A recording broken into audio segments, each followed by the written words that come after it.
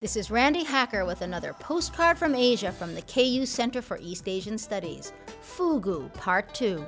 In the last postcard, we talked about fugu, the poisonous poisson that has been a favorite in Japan for centuries. Well, it seems that a fish farm has recently raised fugu that are poison-free. A non-toxic fugu? Can this be kosher? Naturally, this has spawned a couple of huge debates. One, among distributors who wonder whether this will compromise the rather handsome price this toxic tidbit commands on the open market. And a second, among gourmets who wonder if this will compromise its status as a deadly delicacy. Whatever. The main point, as I see it, is in the choices. The harmless new version gives Japanese diners a menu item hitherto unavailable, and it remains to be seen whether they will order fugu or fogu.